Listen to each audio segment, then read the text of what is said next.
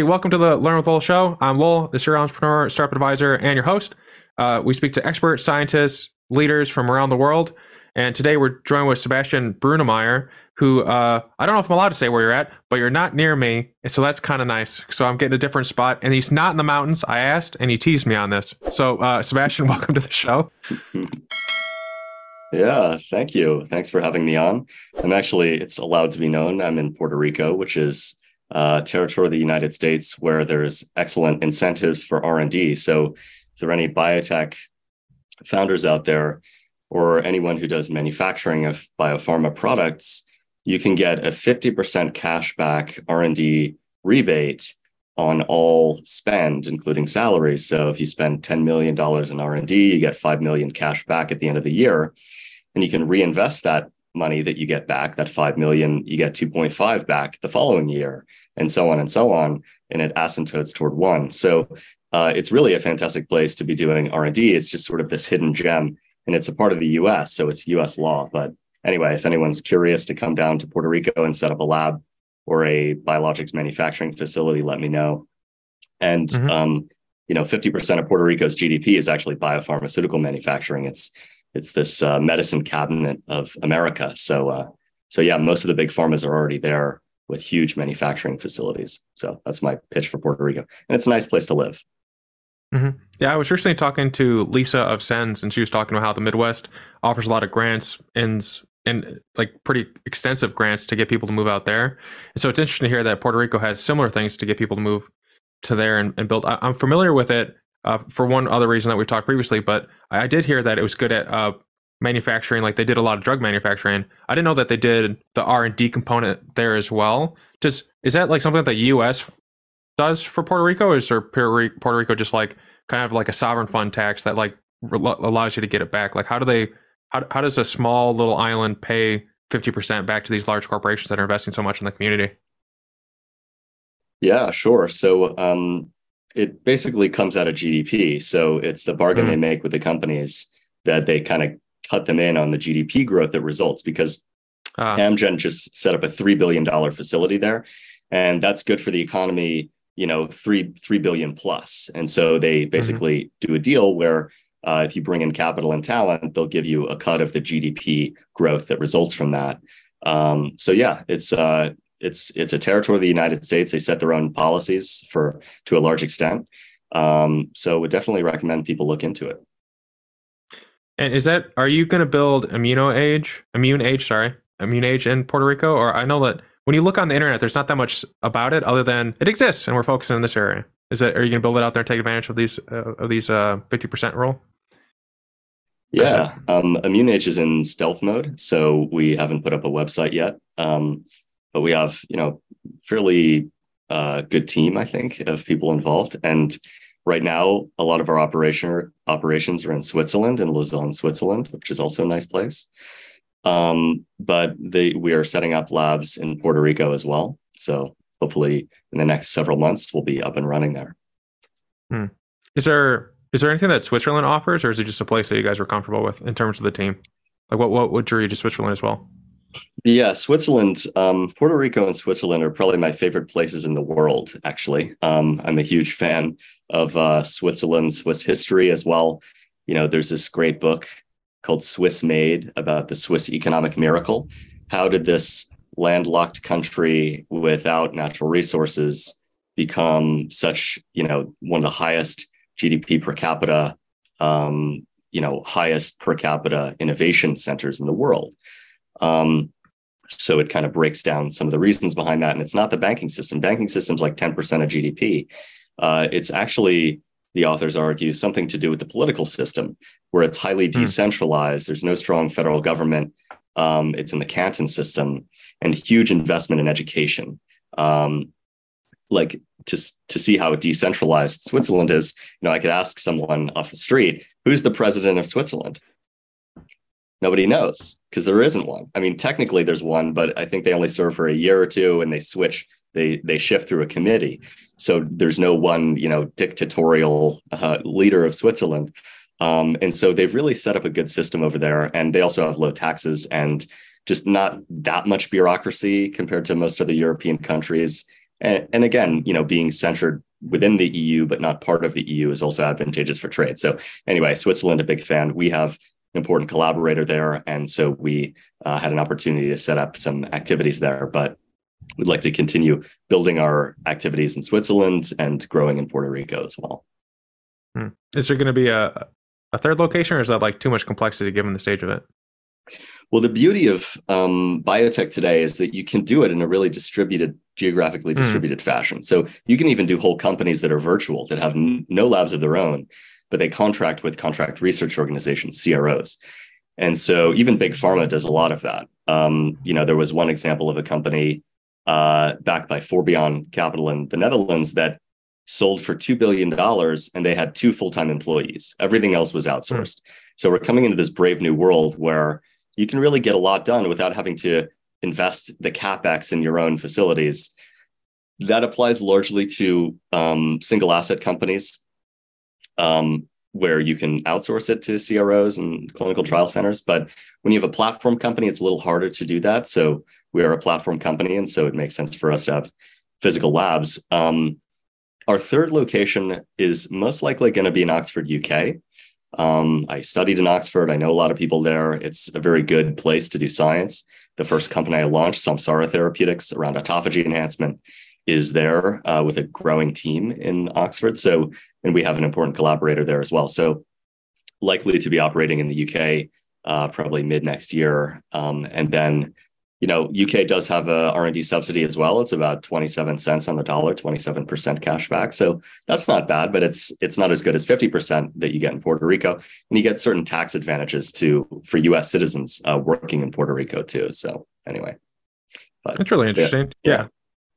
Well, sometimes I get a comment every now and again. It's like, well, why do you talk about CHOP? And it's like, there are people listening in that want to start companies, and no one talks about these things. Like Google, you could Google some of the key terms that we use, but then you still wouldn't figure out, oh, like Switzerland has these advantages, the UK has these advantages, or Puerto Rico has these advantages. Like there's so much stuff out there to help people, but the problem is like there's not really a good resource to manage it. I'm pretty curious to see how ChatGPT merges with kind of what Bing's doing with ChatGPT, where you can say, hey, I'm looking for this type of content, and they can like query everything and then give it to you in a digestible format. That's pretty interesting because it kind of brings back the discoverability of Google that was kind of deleted with how indexed everything was, in terms of like you open up like, I don't know if you ever did this as a kid, but you open up an Encyclopedia Britannica, and it's like, oh, what's this? And you can kind of explore that, where like when I use ChatGPT, like I can explore entire new concepts pretty efficiently while getting links and all this other stuff at the same time. So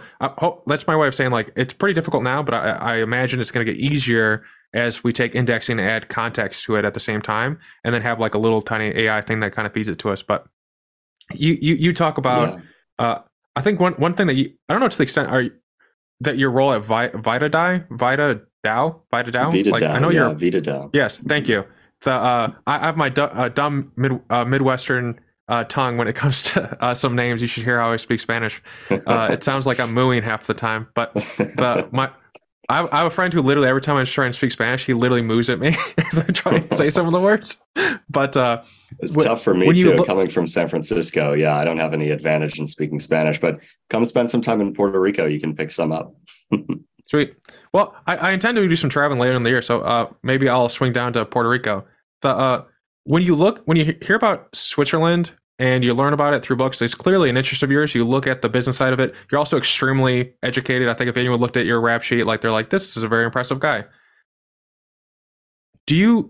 But you also do a variety of different things at the same time. I imagine like you get bored, not like you get bored easily, but I think you have a type of mind that likes to be stimulated. And so when you look at whether it's ImmuneAGE or the other one is Healthspan Capital, did you learn anything from like the Swiss book or any resource like that to build that system of investment? I imagine I said vitaDAO because they're decentralized. So it's like, I imagine you saw simile in the Swiss model and thought, hey, that might work really well in that system. But I'm generally curious, what is motivating the way you're presenting your time and energy, which my guess is you don't waste your time or energy easily. Like it's always spent very preciously. So I'm curious, like, how did you decide these different verticals to go down, and then what made you feel confident they were things that would be worthy of your time, if that makes sense? Like, Like the book, Yeah. for instance, I think the decentralized nature kind of gives decentralized like blockchain type stuff a little bit more credence, other than just being kind of like a buzz item. Sure. Yeah. Well, thanks for your kind words. I'm not a paragon of efficiency quite yet, but yeah, I mean, I think I'm just kind of bad at turning down opportunities that I think really need to occur. So, and there's synergies between the things that I do. So, Mm-hmm. like the main thing that occupies my time at the moment is ImmuneAGE. But in addition to that, I help run a venture fund, Healthspan Capital, which is investing in longevity biotech, long bio, and regenerative medicine. We were technically the most active longevity long bio investor last year. We did 15 deals. Still relatively small checks, but if you know investors who are interested in participating, send them our way. And in addition to that, I sit on some boards and advise a couple of organizations. One that I spend a lot of time advising is vitaDAO. So vitaDAO is quite a cool new sort of model for how it's like an alternative to the corporation in a sense. It's like the corporation started in, I don't know, 1850s or early 1800s, United States, the modern C Corp. And it actually existed for a finite period of time to build a road or a bridge or whatever, and then it would go away. But now we have these immortal C Corps, and they're, the biggest companies on earth and very powerful. Well, it's kind of a testament to the power of a new legal or organizational structure. Venture capital funds are very similar. I was just reading this book, Venture Capital and American History, I think it's called. And it was, there's a whole chapter on how the limited partnership, the LP limited partnership structure was so essential to creating the risk sharing model of a venture fund. So you have these contrivances, these sort of imaginary things that can actually make a big difference in the world historically. And so DAOs are similar. A DAO, for those who are not familiar, it's a decentralized autonomous organization. And it doesn't have any geographical footprint per se. It's not incorporated in any particular country.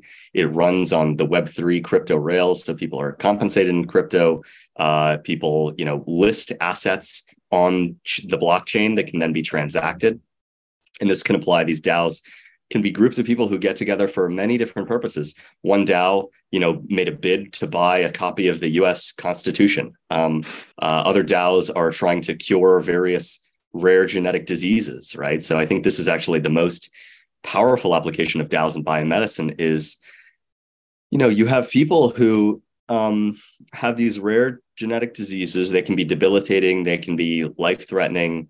They can be affecting children, and pharma is nowhere to be seen. Pharma is neglecting these diseases as they're neglecting infectious diseases called neglected tropical diseases sometimes, because there isn't a market for it. It's not going to be profitable for their business model because there just aren't enough patients, or you can't charge enough for the product. And this leaves a lot of people behind. So 20% of the entire global population suffers from some rare genetic disease. 20% of the population. But if you fractionate that down to their subsets, there may only be a couple thousand or even a couple hundred people with this particular rare disease. And so it's below the radar of pharma. So what do? You're a parent, your child is suffering from this disease. No one's really working on it. Maybe a couple academic groups. You can form these nonprofit organizations that kind of donate and try to raise awareness and so on. Or you can take matters into your own hands with a DAO, which is you pool capital, you raise capital, you deploy it into academic labs with translational research that may have new medicines or new interventions for this population. And you can own some of the IP, the intellectual property that you're financing, which is the lifeblood of the modern technological economy. It's intellectual property, for better or worse. I actually believe that patents, on balance, hold back innovation in society. And there's a lot of evidence for this. There's a good book about it, written by Boldrin and Levine, two Federal Reserve economists, called Against Intellectual Monopoly. And check out the podcast from my friend Nicholas Anzinger at Infinitive Fund, the Stranded Technologies podcast. He has one of the authors, Levine, on there, and he breaks it down. So anyway, but patents are a necessary evil in the current system of drug development. And so what if you're a DAO? You're part of this rare disease DAO, you fund some research in a university that finds a new medicine, you patent it, you raise additional capital to spin it out in a company or perform the clinical trials to get it to a stage where a pharma company will take it on or a regulator will approve it, or maybe even approve it conditionally for like compassionate use. Then you can start generating efficacy data, and then it's clear that it's a no-brainer. And on an individual basis, when you have one rare disease, the market may not be large enough. The total market size may be a couple million or 10 million in total, the whole world. But if you bundle these together, if you bundle together 10 or 100 or 1,000 of these, you mitigate the risk and you create a large enough market so that there's an investable asset class there. So that's the example with rare disease DAOs. I think that's an absolute no-brainer, and it's already happening. There are a handful of these in existence. Another reason to structure these things as a DAO, because there are these foundations for rare genetic diseases and others, and many other diseases, you don't have as much accountability as a donor. You're treated as a donor rather than an investor who has information rights and has certain protections. So if you're operating as a DAO, it's kind of a hybrid between being a donor, because it's mission oriented, but also you can see a potential return, right? And so, and furthermore, you have more control over the operation. So for example, if you donate to a foundation, your money is basically, they spend it however they want. You can't recall the people running it. You don't have much control unless you're a huge donor. But the DAO token holders in aggregate are similar to shareholders in a company. They can vote. And this is one of the really key propositions of the DAO structure is it's more democratic than the current corporate C Corp, for example, structure, where everybody who's a token holder has the ability to vote on anything that is put up for a vote. It's actually similar in Switzerland, to tie it to Switzerland, more of a direct democracy, where I think you need 100,000 signatures to put something up for a plebiscite for a vote and population-wide vote. And so I think that's healthy. The system can be gamed in various ways in the United States. The media controls a lot of the narrative. But yeah, anyway, so DAOs are a very cool new organizational structure. There are a lot of other advantages, and there's some disadvantages, obviously. Another advantage is you can sort of collaborate with and employ people across jurisdictions. So if I'm a US C Corp and I want to hire someone in, Berlin or Azerbaijan or, Svalbard, it's really not trivial. I have to find an organization over there that will employ them on paper. I employ them as a consultant, and then I have to deal with all of this logistical headache. And DAOs allow people to work sort of like on a consultant basis and on an as needed basis. So for example, like for me, if I have a couple hours to spare in a week, I'm asked to review these projects that are submitted to vitaDAO, various longevity projects that are up for funding. And I'll analyze the science and business case. And maybe I can't spare more than a couple hours a week in any given week, but it allows us to tap a huge talent pool rather than trying to hire them full time and so forth. So we've got, incredible professors and biotech founders and pharma people, not quite donating their time. I mean, they can get compensated for the time through this model. So we really have grown very rapidly in about 2 years. We've raised significant capital. I don't know the total, between 5 and 10 million in capital. And we've deployed it into over 20, 30 projects, biotech companies, early stage companies, companies at the valley of death for spinning out from universities, academic researchers through IP NFTs and so on. So, I've been really pleased to see the pace of progress. And we've got some thousands of people involved. And one of the advantages is, a venture fund might have a team of 10 or 20 people if they're pretty big. They can only do so much deal sourcing and so much diligence. But if we have 1,000 people, we have the best deal sourcing, asset sourcing, deal flow engine out there. And, pharma has taken note. Pfizer Ventures put in $500,000 in our last round. Balaji Srinivasan, who's a very smart cookie, also investor in ImmuneAGE, has invested. He's one of the leading lights in the crypto and sort of network state decentralized governance world. So, it's still very early, but the caliber of people that vitaDAO has attracted has been incredible. And that's a testament to the core team. I'm just a lowly working group member in the longevity side, but there's a core team of 10 to 20 people who are really driving this forward every single day. And so hats off to them. So that's a bit about vitaDAO. Check out the website. Happy to direct people there. If you're a grad student or you don't have to be a scientist either. If you just have skills that you want to contribute to this mission, and you can basically partake financially in the upside if things go well, it's a no-brainer to get involved, and the team is very welcoming. So feel free to reach out to any of them. It sounds really powerful, especially just there's a couple aspects that I like in particular. The fact that you actually have a say over how things are governed versus that's one of the things that I recently gotten into, just reading the nonprofit tax returns to see like how they actually spend their money, because there's stuff like the pink ribbon of NFL for breast cancer research. I think it's like a penny on a dollar goes to actual breast cancer research. It's Wow. like, why do you need 99% to just go to BS? That type of bloat in nonprofits sounds like it really wouldn't fly in a DAO. I think that, which is a really critical, because when people give their money, there's a number of nonprofits that I know where I literally just say, can you just be more open about what you do with your money? And for every dollar, what comes of it? And they're like, well, I don't know, that's kind of complicated. It's like, well, okay, then don't ask for people for their money. Because if you can't tell them exactly, if you can't draw a string from my dollar to the change that you're saying that you can create, why, let's just cut that string and I'm going to keep my dollar and put it somewhere else. So that's really powerful. Then the other side of it, where there's a voting mechanism, I think that's pretty cool, because then people have a stake. People have this like stake in it, versus in a nonprofit, like I give my dollar away. It's like, oh, that's nice. I pat myself on the back. I go about my day, I guess. I write it off on my taxes. But that's about it. Where in this way, you're multiplying buy-in and stakes. And then the third thing that I think is really interesting is that people always talk about how they want to be in investments, like even like people that don't necessarily qualify to be an investor. I think it's like it's like 500,000 or like $10 million in assets or something to be an investor. I've heard there's like a technical measurement that the U.S. government says you have to have before you can make the accredited investor requirement. Yes. Yeah, so we should talk about this because it's kind of insane. The United States considers itself, the epicenter of entrepreneurship and risk-taking and innovation and so forth. And in many respects, that's true. I'm not, I have my beefs with the United States, but, it is the case that it's the deepest capital markets and most entrepreneurial country that I'm aware of. But there is this fly in the ointment. There is this real hypocrisy, which is this accredited investor requirement.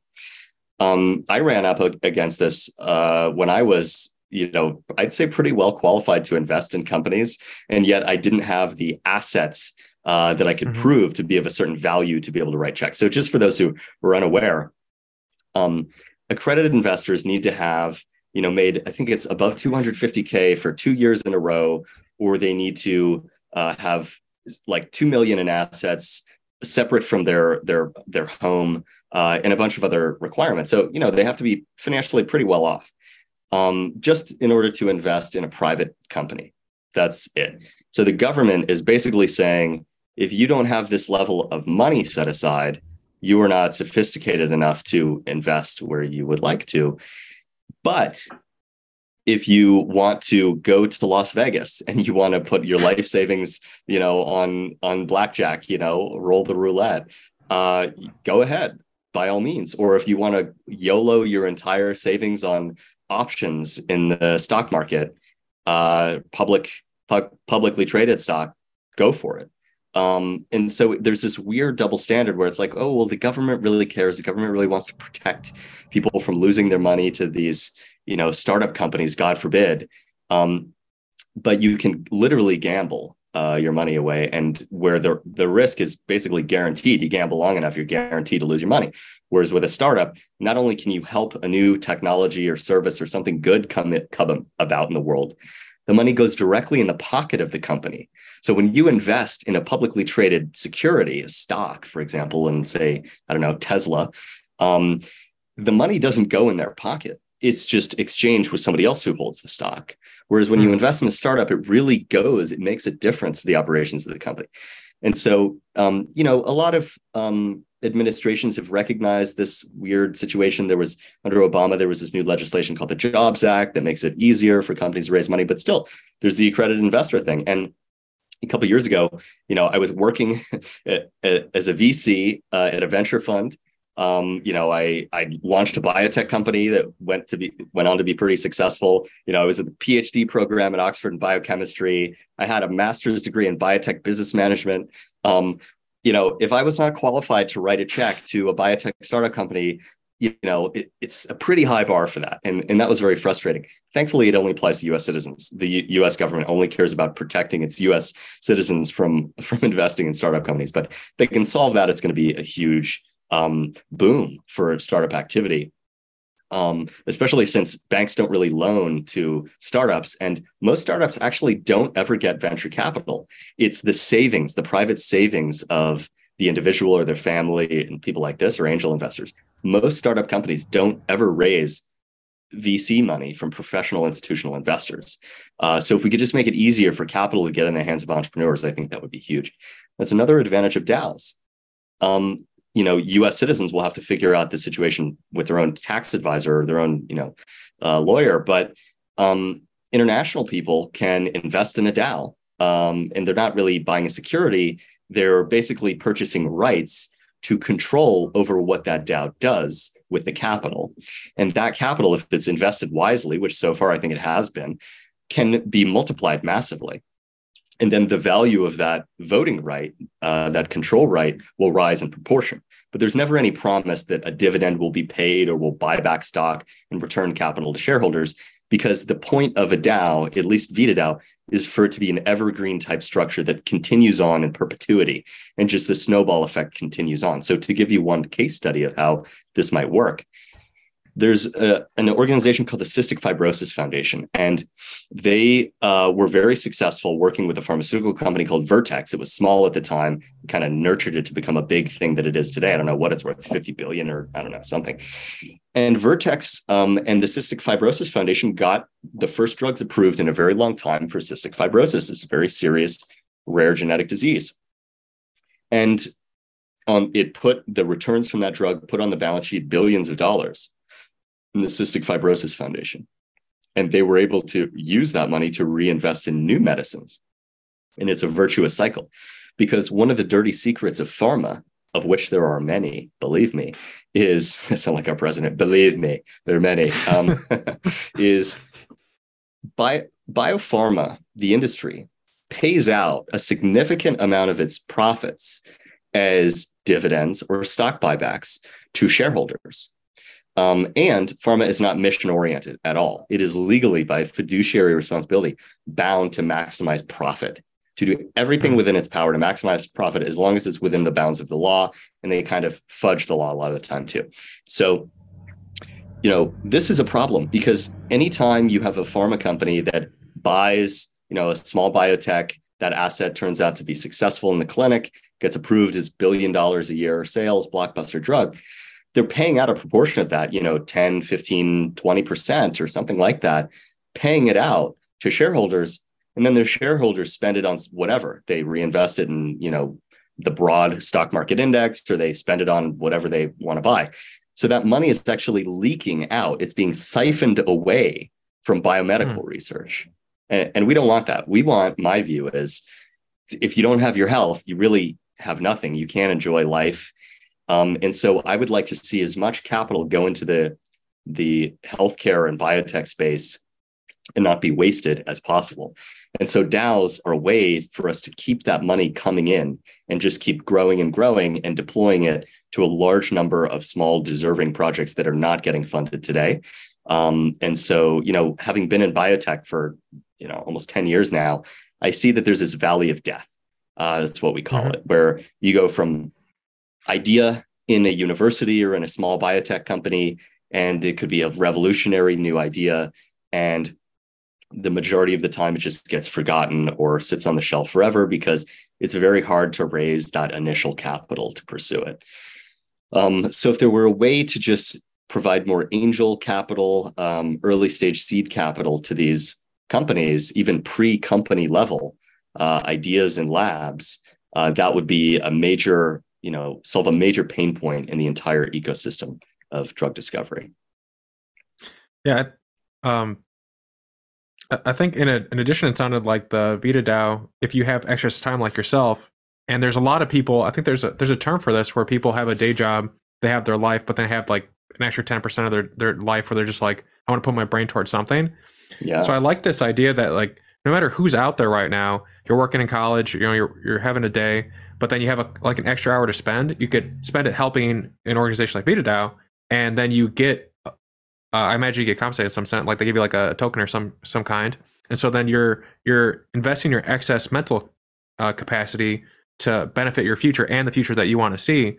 It feels, when I talk to people, I imagine you're about my age or younger, it feels like the potential they have to make an impact in the world is wait until you're older. Wait until you're older. Wait until you're older. Like even early stage startup. Imagine when you first started your company, there was an element of like, where's your gray hair? You know, there's some investors that are just like, where's the silver hair? You know, I need a person here with the gray hair. And actually, I made a joke with George Church about this. Like his early silvering of his hair maybe have made his life a little easier because people look for those things. So like for a very long time, I think I was listening to his name is Peter here or something. Like he's a policy guy. He was on the Joe Rogan podcast, and I've read his book ever since. And he said that like the millennials, it'll suck until we're in our 60s, but then it'll be nice again. It's like, well, that's like 30 years. You know, like, can't we do something now to make our lives better and stuff? So I think when people have excess energy, it's like, well, I don't know where to put it. I can read a book. I can better myself. That's something that's always important. But then it's like, once you're after that quota, what do you do with that extra bit that could benefit yourself?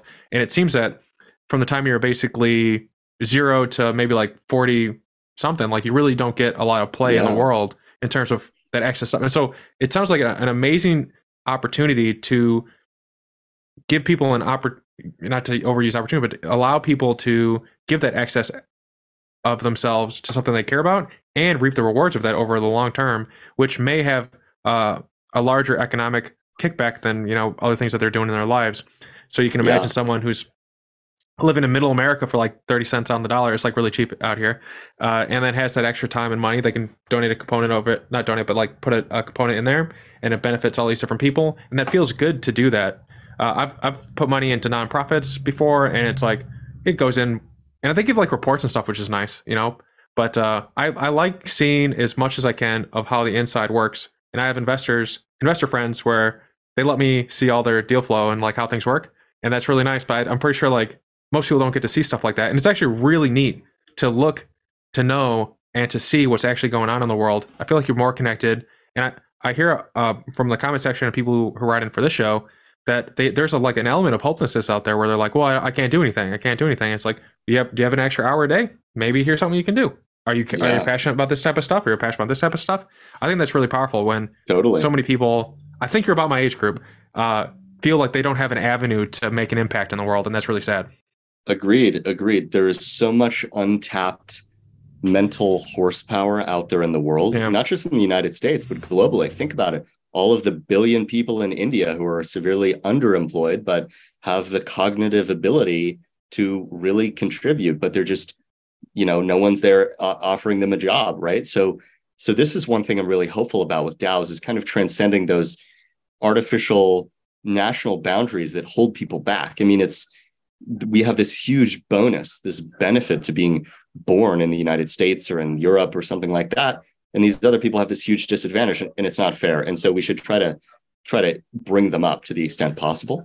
There's someone you should talk to about that sort of bias against youth in a lot of sectors, which is 1517 Fund. Michael Gibson wrote a great book about, what is it called? Paper Bell on Fire. And basically 1517 Fund, what they do is they back radicals and young people and people who've dropped out to do something cool. It was the first iteration of that is the Teal Fellowship. And this was where Vitalik Buterin, who created Ethereum, got his start. He'll actually be in Montenegro setting up this, sponsoring this pop-up network state for longevity and crypto and Web3 and alternative governance forms, more democratic governance forms in Montenegro coming up. Anyway, so there is this bias that he writes about against young people. And if you look throughout history, you know, a lot, you're kind of in your prime when you're, you know, teen and 20s. You know, cognitively, your IQ peaks, your energy level peaks. Your motivation probably peaks. Yeah, you don't have as much wisdom maybe, but you can couple a young, energetic person with an older person who has that expertise.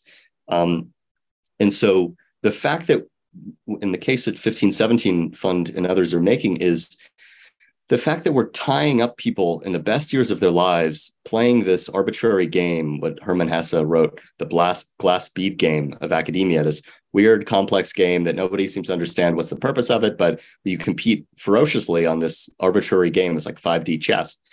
Well, we're doing that in academia today. We're keeping people in academia, jumping through these arbitrary hoops, not allowing them to do what they really want to do. So like, for example, say you're a high school student and you're a savant in math or you're a savant in art or whatever. Is it really a good use of this person's time to have them, taking some other course that is not their passion?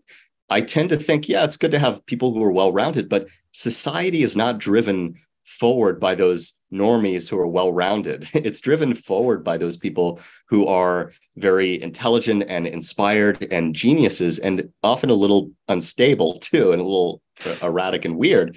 And we need to find those people and support them and sort of nourish this ultra talented sort of class of prodigies out there. And when you're a very talented person, you often get depressed and cynical, because if you're in the normal school system, you can't really relate to people around you. You feel lonely, you might get teased, whatever. And so, that causes mental health issues. It causes them to drop out of society and so on. I mean, thank God for the internet, because these really inspired people can meet and, achieve new things. But anyway, so the point is, there is, especially in a field like biopharma, this premium to age and experience and so forth.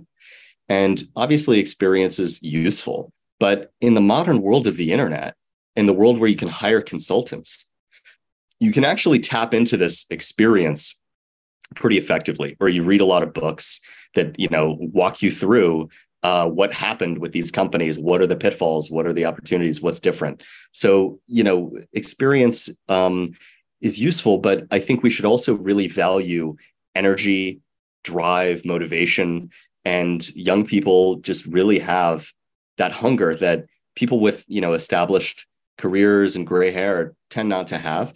And then there's also the aspect of sort of rigidness of thought where, I think it was Max Planck, the physicist, who said science progresses one funeral at a time, because, you have some eminent professor who's enforcing this dogma on the whole field, kind of like what happened with Alzheimer's and the amyloid beta false dogma there. There's a lot of evidence for that now against it.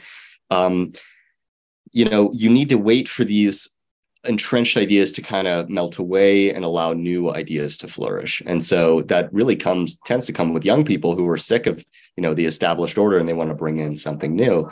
So vitaDAO is a good way for these people to get started. Similar DAOs out there. If someone would otherwise be maybe doing an internship during their PhD part-time or something like that, they can get involved with vitaDAO no matter where in the world they are. And really it's mission oriented, because with longevity, we're all ultimately fighting for our lives and the lives of our loved ones in the whole world. Because, death at present, death and decrepitude and aging is one of the only guarantees in life, if not the only guarantee presently. People are afraid of climate change, what it will do to the environment, but that's not guaranteed to kill all of us and cause us to suffer, the torture of late life decrepitude. That's not guaranteed. Like, there's stuff we can do technologically and politically to mitigate anything, except for aging and disease. And there's this weird, I think Aubrey calls it this pro-death trance, something like that. You had him on the show. Maybe you mentioned it, where we have this like psychological coping mechanism where people try to avoid thinking about death, avoid thinking about old age. And they also see it as somewhat of an inevitability, because if they felt there was something that they could really do about it, they would have to commit their lives to it, something like that. And that's the conclusion I've come to. So anyway, a lot of the people are really mission oriented in the longevity space. Obviously, if you have a drug that slows aging, which these drugs exist, it'll be very valuable. People will make plenty of money on it. Okay. But a lot of the community at present in the early days are more mission oriented. Money is kind of an afterthought, whereas in most industries, other industries of the world, money is the prime driver. So that's something that's kind of nice about being in the longevity space. It's a little bit more idealistic, a little bit more grand of a vision than just making a profit. Mm-hmm. What are there's a lot there to comment on, though. I think I read once that after 18, you start literally going downhill. Like you can start seeing like a decrease in your brain capacity, like your brain CPU, for lack of a better term. I studied psychometrics actually, so it's a little bit better. Your IQ, generally, your working memory peaks around your mid-20s, early to mid-20s. And it's a pretty slow downhill decline, in your 30s and 40s. But then when you hit your 50s and 60s, the derivative really intensifies. So, to the extent that you can, and there are exceptions too. I gave a whole talk on this actually on YouTube, biochemistry of brain aging and therapeutics, something like that, for the Oxford Neuroscience Club. Basically, there are outliers.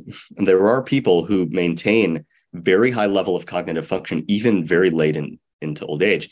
It's not clear whether that's diet and lifestyle modify. I mean, obviously it's modifiable, but to what extent is that genetic?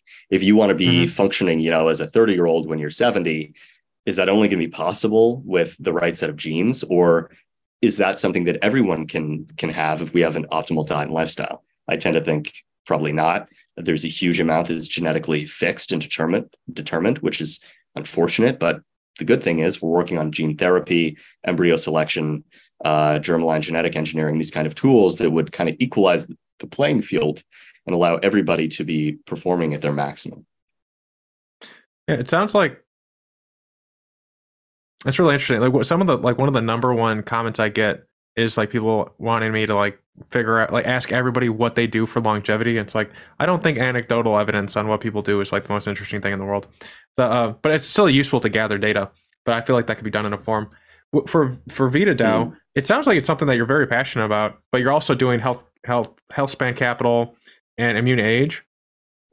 Why not like combine Healthspan Capital and vitaDAO and like build your own thing? Because you have a very precise mind. I don't know. I guess as long as you're happy with it. Yeah. Yeah. Cheers. So Healthspan Capital works closely with vitaDAO. So Healthspan Capital, we helped spin out the first company from vitaDAO, which is Matrix Bio, which is in partnership with Vera Gorbanova, who is on the SAB of Healthspan Capital. She's one of the most original geroscientists, professors out there. She works on comparative longevity and DNA repair and naked mole rat longevity and things like this. So she's awesome. Everyone should check her out. And so the first spin out company is in partnership from vitaDAO, is in partnership with Healthspan. And we're also co-investing and we're sharing deal flow. It's really good symbiosis, I think. vitaDAO has the capacity to invest even earlier than Healthspan does. Healthspan is more like a traditional venture fund. We're early stage. We can do pre-seed and seed stage, but we can't really do it until there's a company established and a team of some description. Whereas vitaDAO, one of the really cool, unique selling features of vitaDAO and organizations related like Molecule in Switzerland is they can fund academic research through sponsored research agreements that are then the data is put on chain through an IP NFT, a non-fungible token that is liquidly traded.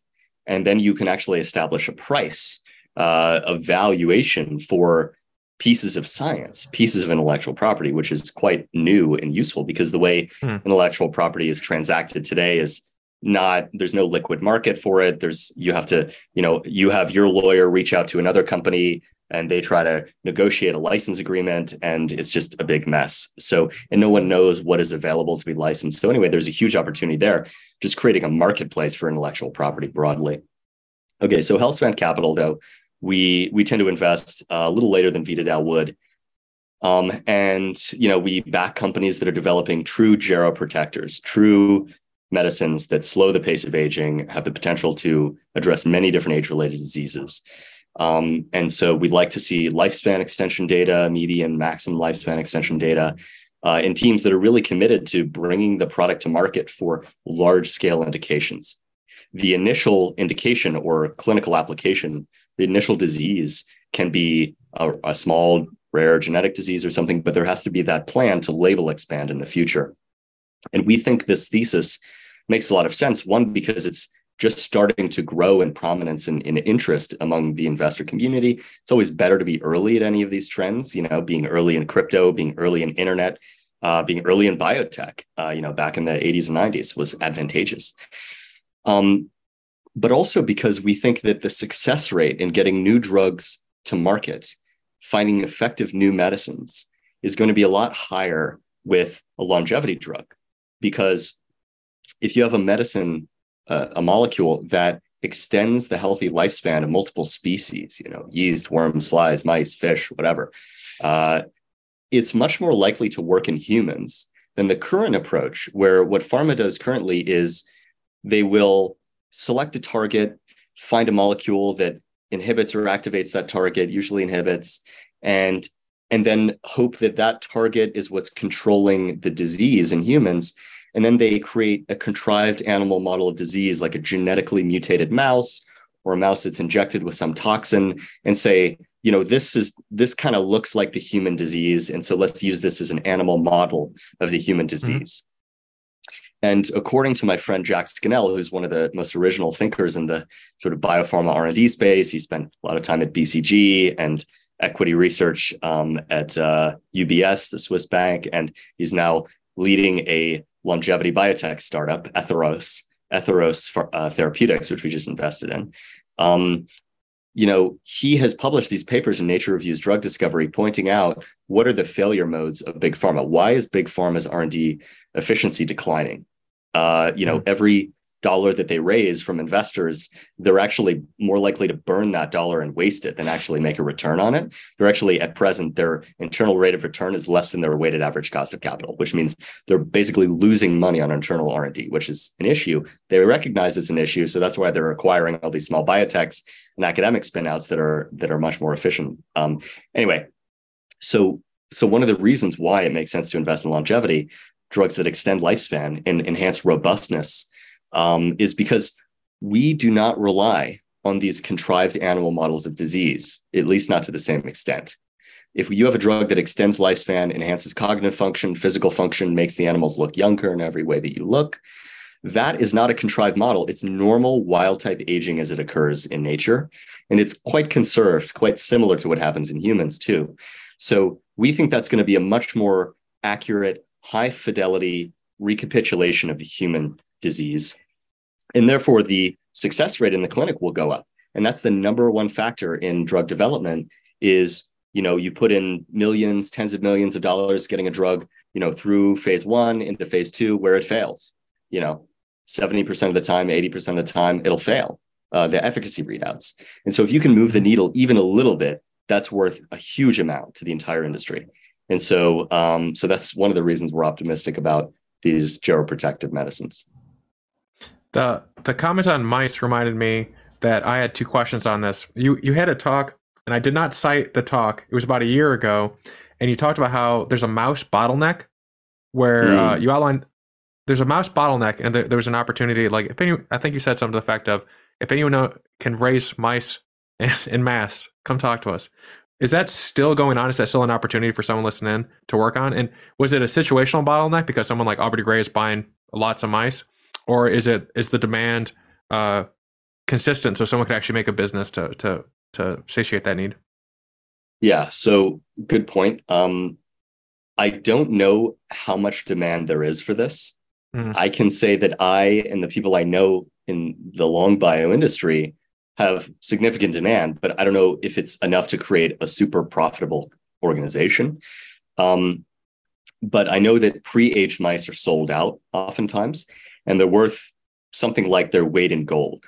So a little, 50-gram mouse or whatever is worth, approximately its own weight in gold. So if you could scale this up sufficiently, you could have a CRO that has pre-aged mice. You could perform lifespan studies in-house on site, or you could send them out to collaborators. I crunched the numbers a couple of years ago. It seemed to be a viable business case, especially if you set it up in Puerto Rico where you get 50% cash back. So we're considering, I got a couple of colleagues who are interested in setting this up in Puerto Rico, where there's a really state-of-the-art vivarium that's, mostly sitting empty at the moment because it's newly built. So there's a huge opportunity there. So we may dive into it. And I think the demand for pre-age mice will increase from academic groups. I don't know what people are willing to pay. So the question is, can you charge more than they're currently being sold by Jackson Labs? Someone can run the numbers, but when I did it sort of back of the envelope, it seemed viable. So if anyone's interested in setting that up, get in touch with me, because we will put in some initial seed capital and bring in our network. It's something that needs to exist. Sweet. Yeah. I was wondering about that because there's a lot of people in the Midwest that do R&D at some labs that I know, and they always have tons of mice. So I'm like, oh, maybe someone down the stream of that would be someone who could help. So I'll ping people about that. Maybe it'll be a person who could help. Another thing, and this is related to mice, but I think this talks about more like how useful mice are. You talked about in a recent interview, I think it was a talk actually, we had a bunch of slides, if I'm remembering it correctly. Animal models are, this is a quote, animal models are unreliable for age-related diseases. You kind of were talking about this in a minute ago, and I agree as well. It does, like you're talking about, there's that valley death, there's that moment where things just don't translate over. You get it in animal models, but it doesn't work in humans. And so I'm always wondering, what do you perceive the future should be to eliminate that? Is it modifying a mouse to be more similar to a human in terms of like our immune system, aging, etc., or is it some similar like organ on a chip or a synthetic model they think will better close the gap for that huge discrepancy in translation? So basically, in Hitchhiker's Guide to the Galaxy, the mice rule the world, and it seems that like mice are like somehow setting themselves up for a very long and profitable life. So how do we get that for humans? Totally. Yeah, I knew I liked you because you're a fellow Douglas Adams fan. That's the funniest book I've ever read, by the way. I was in stitches laughing every other page. It was incredible. So to some extent, mice do run the pharmaceutical world. That's a good point. And it shouldn't be that way. There is some amount you can do with human genetic data now. So like genes that are implicated in certain diseases, if you drug those human genes, those human targets, there's stronger evidence that it'll work in humans, this kind of thing. As for how to remedy this, I think there's always a place for better animal models of disease. And academics spend a lot of time working on this. They spend their whole careers trying to make better animal models of disease, arguing over whose model is better. I think that's worth doing because it's basically what Jacques Scannell calls a decision theoretic tool. It's a tool that you can use to kind of use as a proxy for something else in the future. It's a model. And so we need those because it expedites this process. The bottom line is that human clinical trials take a long time. You're limited by the pace of progress of a human disease. For a disease like Alzheimer's, it might be 2 years before you see, a measurable delta in cognitive decline in a population of 100, 200 patients. So there's just really this fundamental limit on the pace of how quickly you can get answers in humans. So we'll always have a place for animal models. And in biology research, there's always an ideal animal model for whatever your research question is. To give you an example, mice are not a good model for telomere biology. I did a Fulbright fellowship on this. We were working on zebrafish instead, because mice have very long telomeres. So for those who are new to the concept of telomeres, you have these DNA sequences at the ends of your chromosomes. They're kind of like shoelace caps, and they get frayed and damaged with age, with each division, and with cellular stress and other kinds of stress and damage. And they're very important in aging. People dispute that, but I think the jury is absolutely in. They're critically important in aging. It's not clear that extending them will extend your lifespan, but it will, organismal lifespan, but it definitely extends the lifespan of the cell. Every cell type that is immortal, like cancer cells, embryonic stem cells, et cetera, germline cells, they can at least transiently reactivate telomerase. And so telomerase is the immortality enzyme. There's no question about it. Check out Michael West's book, The Immortal Cell, for really entertaining backstory there. Of course, it's a double-edged sword. It's got downsides too, because it's a check. Telomeres are a check on cancer. So the reason we have these telomeres, there are many reasons, but one reason is, canonical reason is, every time the cell divides, a little bit of the telomere gets chopped off. And that eventually gets to a critical limit where the cell says, all right, I've divided too many times. I'm a risk of turning into cancer or turning into something else. And the cell will either go senescent and stop dividing and just sit there and wait to be cleared by the immune system, or it will apoptose. It will undergo programmed cell death, sort of friendly suicide. And so both of those are not ideal for aging. And so mitigating that would be a good idea, while also retaining that tumor suppressive function of telomeres.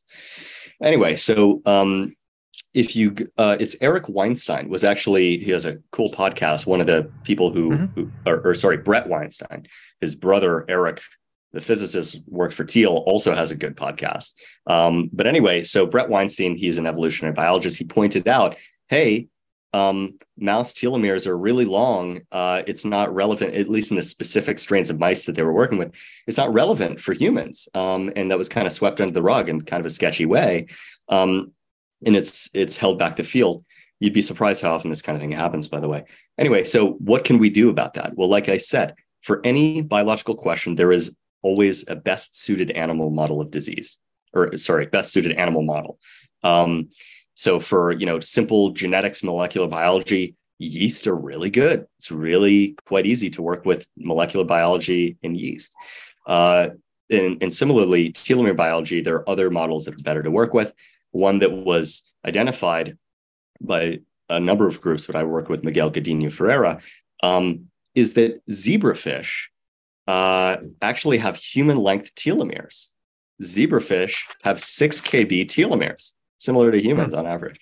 And so you can use them as a model for telomere-driven accelerated aging, because like with mice, they have 40 kb telomeres. You have to knock out telomerase and then cross them for 3 or 4 generations. So you have to get 2 mice that lack telomerase, cross them, and then their progeny, you cross them, and then you start to see the effects of aging related to short telomeres.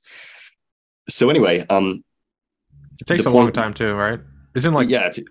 It's like 3 to 6 generations for humans to have a mutation take hold, and more often than not, we'll die from other things that have mutated. But for mice, I think it's like 300 generations before you can really have like inbreeding issues. So it takes a fair, if I remember correctly, it takes a fair number of generations to get a new population with that trait. I think it's like that's 10, interesting. 15. Yeah, it's certainly the case. Yeah, that's an interesting statistic. I haven't heard that one, but it's certainly the case that mice are a lot more robust to consanguineous marriages. It's sometimes said inbreeding. I'm a quarter Icelandic, so I'm no stranger to that. It's very common, but humans are very sensitive to it. I mean, you get 2 deleterious recessive genes, and it's a rare genetic disease.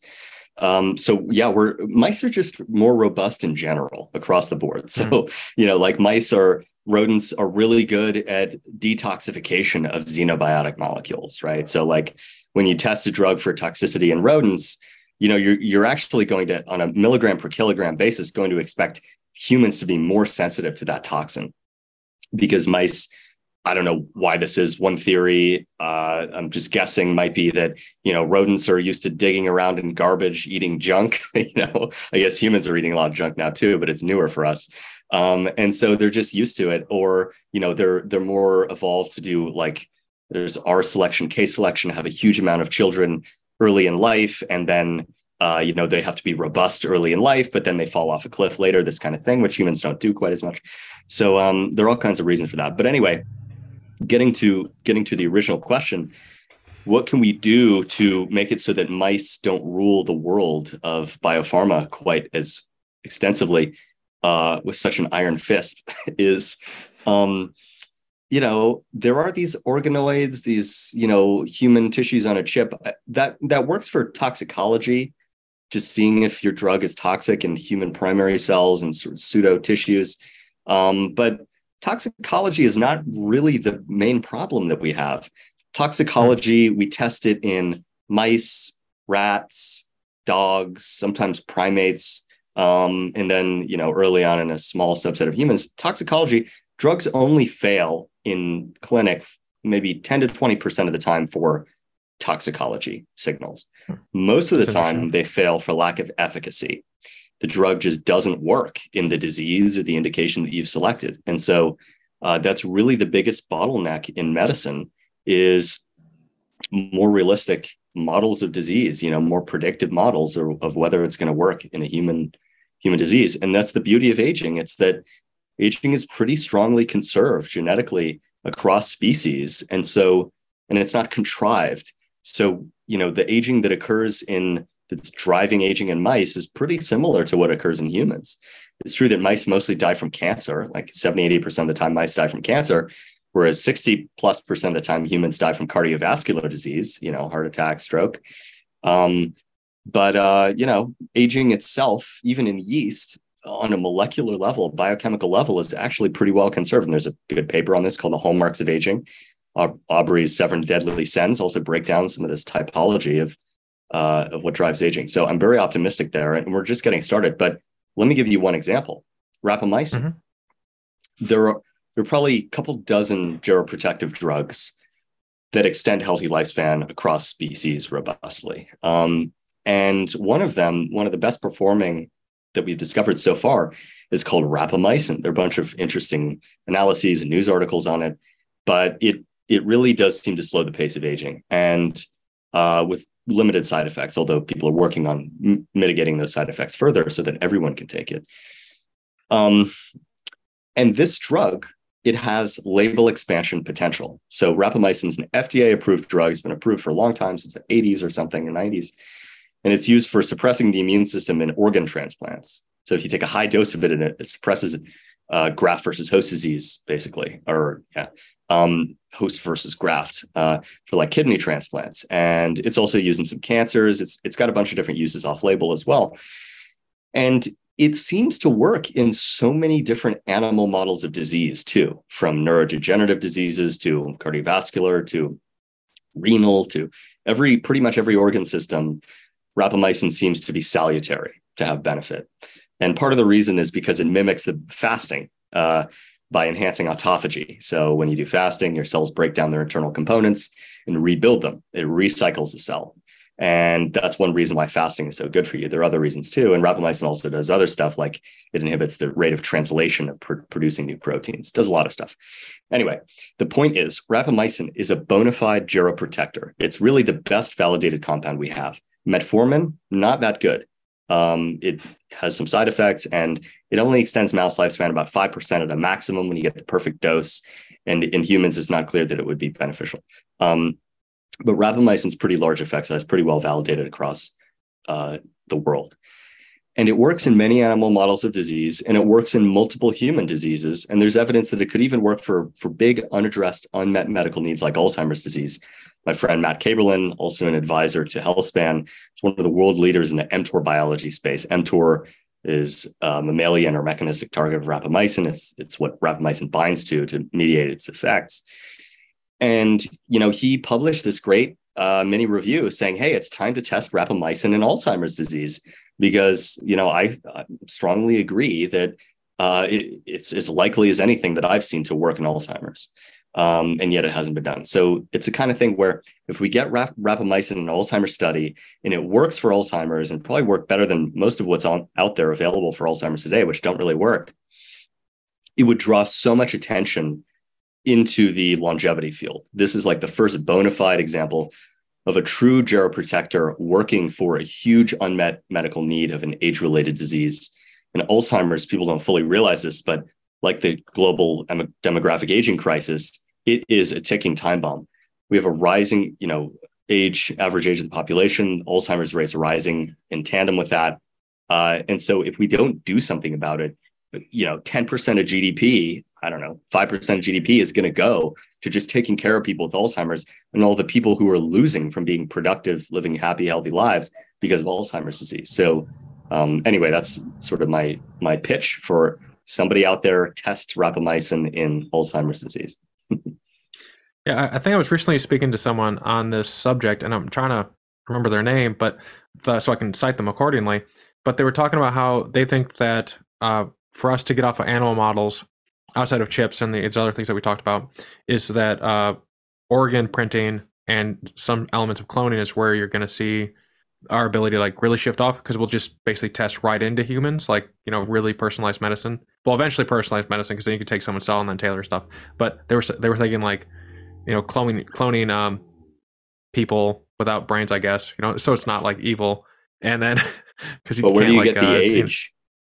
The problem is, I mean, that's all well mhm. and good, but if the organ is not already diseased from a lifetime of use and misuse and wear and tear, and it's not connected to the rest of the body, I don't know how useful that is. I mean, for specific cases, so I know several companies that are doing ex vivo testing of drugs on organs like livers, but those are livers derived from deceased donors that were diseased. So if you can keep it alive for a couple of days and you can test your drug in it, that's cool because it's, you know, the real deal. But I'm really not bullish. So in any technological field, there are hype cycles and people get really excited about certain things. People are really excited about CRISPR, even though CRISPR is like not that great. I mean, it's cool as a research tool. It was a breakthrough at the time, but now there are all kinds of better versions that we can use. So there's this like excessive hype cycle. And I think the organoids, organs on a chip, all of this will be fine for toxicology studies. I'm 100% there. Yeah.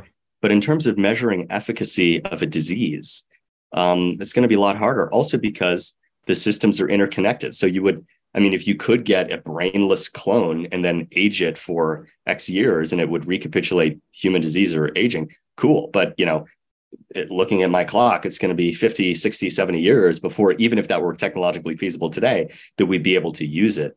But I'm all for people trying crazy stuff. So you know, I encourage everyone to come up with any kind of crazy idea. But yeah, I think there's lower hanging fruit at the moment. Yeah. I wonder if there's like a reverse Yamanaka factor that you could use to age up cells artificially, so you could get to a certain age and then test it accordingly. Yeah, there are. Oh, there are? Really? Yeah, well, there are progeria genes. There are all kinds of models of accelerating aging, you know, toxin-based or genetic. You could even send stuff up into space. That's not very convenient, but space causes accelerated aging like phenotype. But we know a whole lot of genes, these accelerated aging diseases called progerias, that you can knock into cells, and they do look older. But again, it's not wild type human aging. It's not quite the same. So aging is a very elusive thing. Like you know it when you see it. I think that it was said about pornography too. Like there was a Supreme Court case in the early 20th century, and they're like, well, we don't have a definition for it, but you know it when you see it. And so aging is quite similar. It's not really defined by any individual characteristic or hallmark of aging, you know, DNA damage, load, or proteostasis failure, or epigenetic drift, or whatever. But it's kind of the combination of all of them, and those are all proxies of some central, you know, hidden variable. So yeah, it's tough. I mean, people don't really have a good model for aging other than the real deal. And, you know, fortunately, we can pre-age mice and have them on tap whenever we need them. And eventually, you know, when the long bio field supplants the traditional pharmaceutical industry, we could have pre-aged colonies of primates like marmosets or, you know, whatever. And then we could test these therapies on them, you know, on demand. And that could be the biggest breakthrough of all time. So I have a friend who, with his own money, created a primate facility in Southeast Asia, and he's, you know, testing some of these geroprotective interventions on them. But, you know, it's not the kind of thing it's easy to raise capital for. But yeah, so. Yeah, I think I saw a documentary on that guy. The first part was called Planet of the Apes. That's terrible. Yeah, exactly. Yeah, he's breeding them to be super intelligent. Yeah, exactly. It's going to be great. Yeah, the aerosol. The new trilogy is actually really, really good. I don't know if you've seen it, but No. it doesn't have it's not, in terms of style, it's not like Hitchhiker's Guide to the Galaxy, but it's very well done. If you're into like something that'll make you feel for monkeys, like by the end of it, you'll feel for Caesar, which is kind of cool. That any circus can evoke that for, you know, something that doesn't really exist. Cool. I wanted to ask you to, like, circling back to one of the first things we talked about. I forgot water. You talked about how there are organizations in biotech that are just like a couple of people working on it, and then they contract out to CROs. And I think Oki Connor was talking about how he's doing similar things. Like there's certain things they do in house, but there's a lot that they do out house. It's a normal thing that let people do. But you were talking about earlier how there's some organizations that are just like completely contracted out. And someone as an investor, I'm curious. The investors I know, they usually really like IP and like a lot of stuff done as much as they can in house because then there's more stuff that is valuable. So then how does that work with a group that's basically all IP and two people, and then the rest, like everyone else is building it? Yeah. So when you contract out the R&D, you own the intellectual property that results, whether you contract it out to universities or to CROs. So that's not a big deal, but there is tacit knowledge. There are like implicit, hard to explain in a written document expertise, how to culture cells in a certain way or whatever, that it's good to have in-house and good to have people who really invested in the project. I mean, there are all kinds of merits to having your own lab, but it's sometimes not ideal for a company just getting started who's bootstrapping and doing the key killer experiments and so on. Oki is a rock star, big fan of him and Cyclarity, the entire Cyclarity team. We've known them for a long time, and we're going to be speaking to them next week because they're raising some capital now, so we may invest. They have a very cool platform for developing these supramolecular structures called cyclodextrins that basically chelate oxidized cholesterol and other molecules out of your vasculature or out of whatever tissue. And so that's a really cool approach of sort of directly targeting the damage that may be causing cardiovascular disease. I'm actually a little bearish on the cholesterol hypothesis of atherosclerosis. I think it's important for some subset of the population, but it's not the primary driver for many others. Anyway, so yeah, you can operate these companies as virtual. Wait, actually, if I could interject real quick, because I want to ask you a question about Cyclarity. If you're bullish on the cholesterol aspect of it, what do you think about their research, the grant that they got to study the relationship with the brain and the heart and cholesterol? Because the gene that people get for Alzheimer's is basically cholesterol regulation that they're working on. Is that interesting? Yeah, what do you think about that? And then we can continue on with the question. Yeah, that's probably ApoE, ApoE 44. So it's a proteolipid. It traffics lipids, but it doesn't necessarily govern cholesterol metabolism. I mean, there are a lot of hypotheses about everything that ApoE does. It also governs inflammation, neuroinflammation, governs energy metabolism, governs the trafficking of omega-3 fatty acids like DHA and EPA into the brain. So it's not an open and shut case that cholesterol is why. And it's also not clear that removing cholesterol, even oxidized cholesterol, will solve the problem of athero. I mean, there are all kinds of other theories about why do we get calcium buildup? Why do we get these lesions in certain parts of the vasculature where the cholesterol and the foam cells accumulate? It's the world seems to think that cholesterol equals atherosclerosis. I mean, that view is kind of coming out of fashion. That was really driven by an excellent pharmaceutical drug marketing campaign, primarily by Pfizer to sell Lipitor, which at the time is the best-selling drug of all time. It sold $120 billion in total revenue. This is the statin class of drugs. And statins, they only lower your cardiovascular disease risk by a little bit, and they don't improve your all-cause mortality. You're more likely to get diabetes and all kinds of other problems from the statin. So they really did, their marketing was too good. It did a disservice to the entire world. Because when you talk to a lot of pharma groups now, if they're not in the athero space, they say, "Oh, atherosclerosis, isn't that like kind of a solved problem? Statins are so good, they've solved the problem." Absolutely not. In fact, some of the benefit of the statins may just be to their general anti-inflammatory properties, and some even induce autophagy mildly, than reducing the synthesis of cholesterol. So anyway, it's a very vibrant debate. I won't get into that, but anyway, but one thing is for sure, which is that the immune system is critical to atherosclerosis, cardiovascular disease, chronic inflammation, what we call ImmuneAGE. I think it was Claudio Franceschi who came up with this term. And that's why we launched this company, ImmuneAGE Bio, formerly ImmuneAGE Pharma. and we're targeting the rejuvenation of the hematopoietic stem cells in the bone marrow. So in your bone marrow, you have this very precious, highly proliferative stem cell type called HSC, hematopoietic stem cell. And they give rise to all of your red blood cells, hundreds of billions of cells a day, and all of your white blood cells too, your immune system.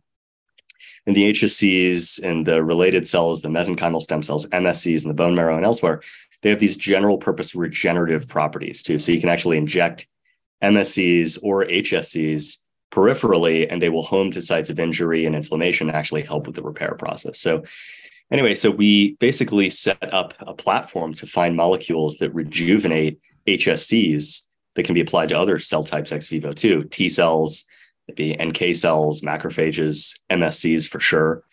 And so, we have this capability of achieving 1,000-fold expansion of these cells. Some of this work was done at Stanford, now the PIs at Oxford, and some groups that we know are continuing to elaborate on it. And so for the first time ever, we were able to get 1,000-fold the number of these, actually 2,000-fold in under a month of these HSCs, maintaining their stem-like properties. So, HSCs are primarily known for their role in bone marrow transplants. When a patient, has leukemia or has severe autoimmune disease or many other diseases, they need a bone marrow transplant from either themselves or from a healthy donor. And so, this technology to expand the HSC availability is itself, I think, going to be a huge breakthrough in the bone marrow transplant field and open the availability of bone marrow transplants to many people who wouldn't otherwise be eligible for it, maybe because they're too old, they can't get enough functional HSCs from themselves autologously, or they can't find a matched donor. So it'll increase the supply of these immunologically matched donors out there in the world. But we're actually going a step further. So in addition to improving the expansion capability for HSCs and MSCs and other cell types, works for T cells too.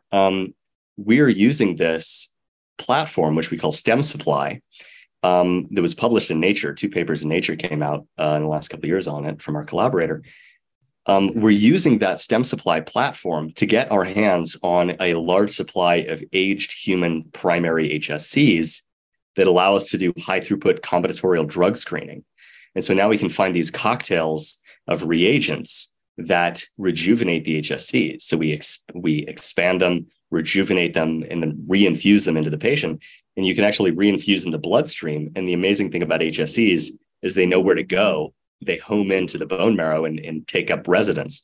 And this has been done for over 50 years or longer with bone marrow transplants routinely. And HSCs are one of the only stem cell types that actually stick around in the body. When you inject MSCs therapeutically, there's a benefit because they secrete beneficial stuff, anti-inflammatory factors, pro-regenerative factors, but then they disappear, they apoptose, but not HSCs. HSCs stick around for pretty much the whole rest of your life if you're lucky. So anyway, that's a bit about what we're working on ImmuneAGE. And one of the reasons I'm really keen on this is because if you do young to old heterochronic bone marrow transplant, you take young mice, transplant into an old mouse, the bone marrow, the old mouse lives significantly longer, somewhere between 12 and 30%. And those aren't optimized protocols, which is a large effect size and with no negative side effects either.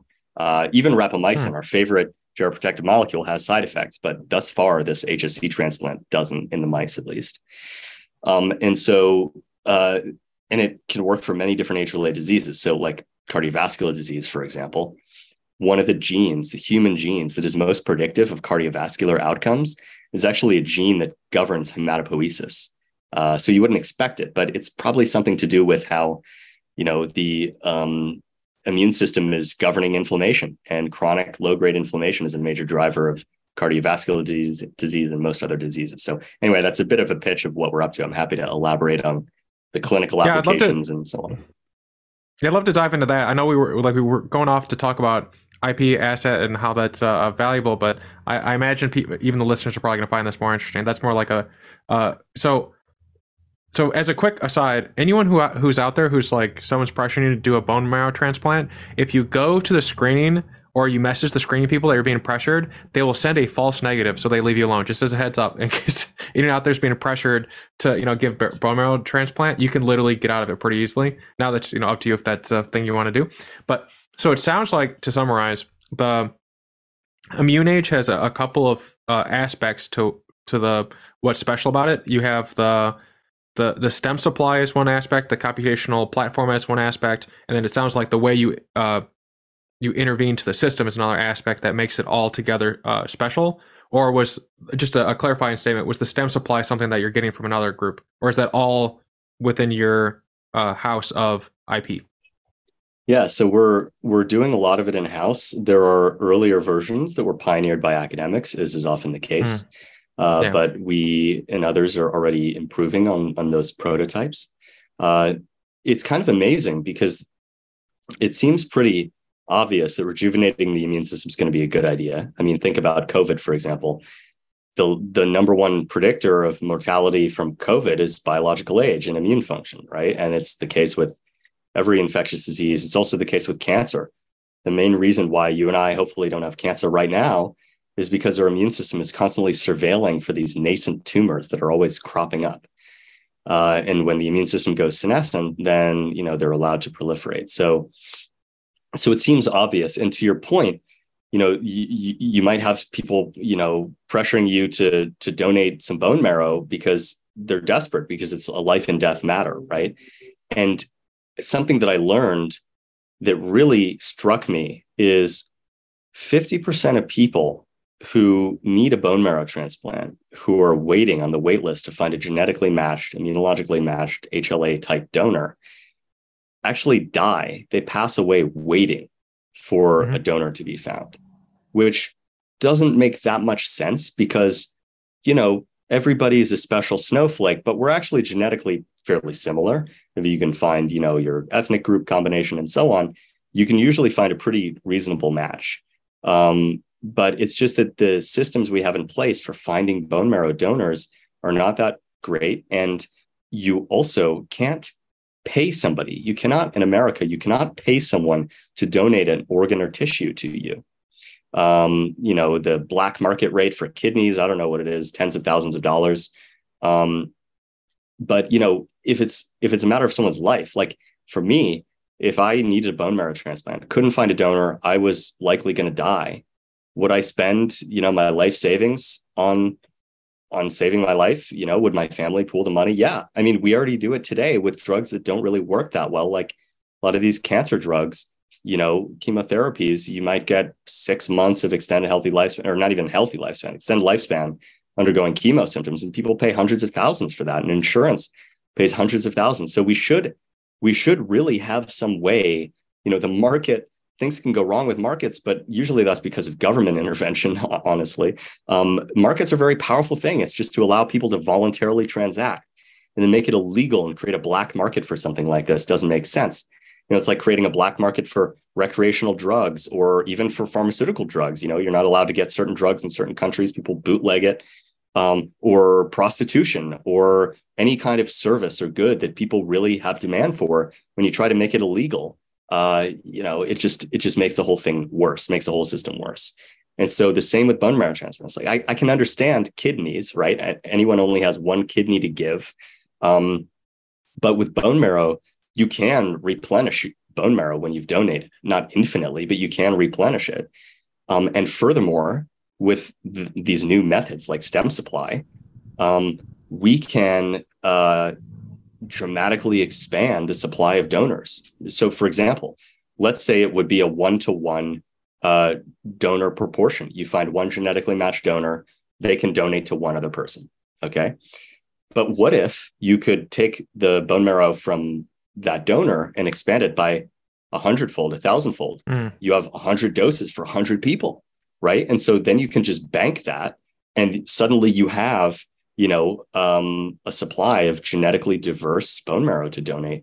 And then you can go a step further, which is you could try to genetically engineer some of these HLA types so that you can create a whole new panel of genetically diverse cells based on initial donor cells, maybe from a young, healthy patient, young, healthy donor.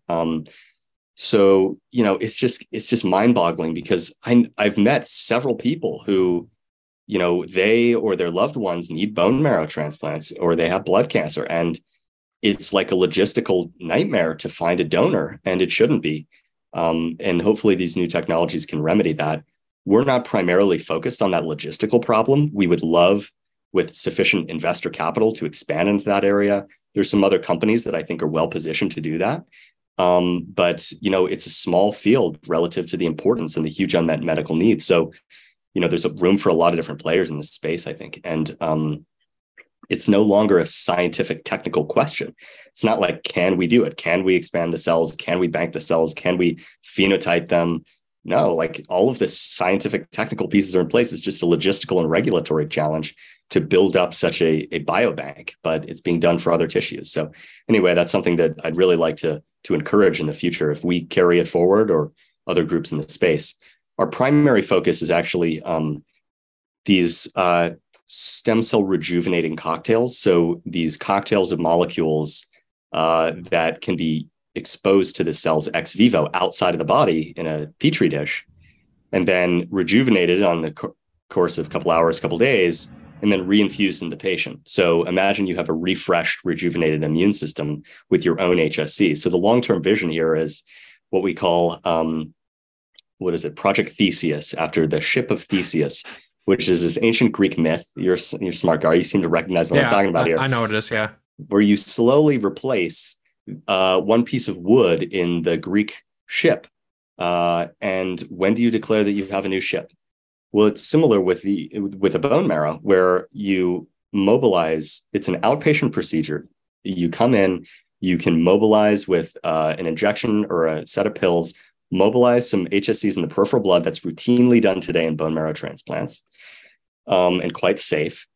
You put them in a dish, rejuvenate, expand, and then reinfuse, and you have just refreshed your supply of HSCs, of young rejuvenated functional HSCs. Alternatively, if for whatever reason mobilization in the peripheral blood doesn't work or is inconvenient, you can also do a 15-minute outpatient procedure, which is a fine needle aspiration into the hip bone, where you take out about 5 milliliters of bone marrow, and that's under local anesthesia, and it's pretty quick, and that might have some advantages too, because you also get mesenchymal stem cells with it and some other stromal type cells, which could be beneficial. So anyway, technologically, the pieces are in place. It's in clinical practice. What we hope to have are these cocktails that will be available to hospitals, academic research centers, other companies, to just slot very neatly into the existing clinical protocol. And we deliver it kind of like the picks and shovels approach, this enabling technology for many other groups. And then furthermore, some of the molecules that we find, and we already found one that does this, which is our lead program. It's called IA101, that program. It rejuvenates HSCs ex vivo, but it also rejuvenates immune system in vivo when you take the drug orally. It's safe to take orally. It's got pretty good pharmacokinetics. It's not that bioavailable, but we're working on it. And it rejuvenates immune function better than anything that my team of immunologists has ever seen, which is nice. And then we went through the literature, and my head of immunology went through the literature and found all the molecules out there that have been published that rejuvenate HSC function, immune system broadly. We've got over 100 in that list.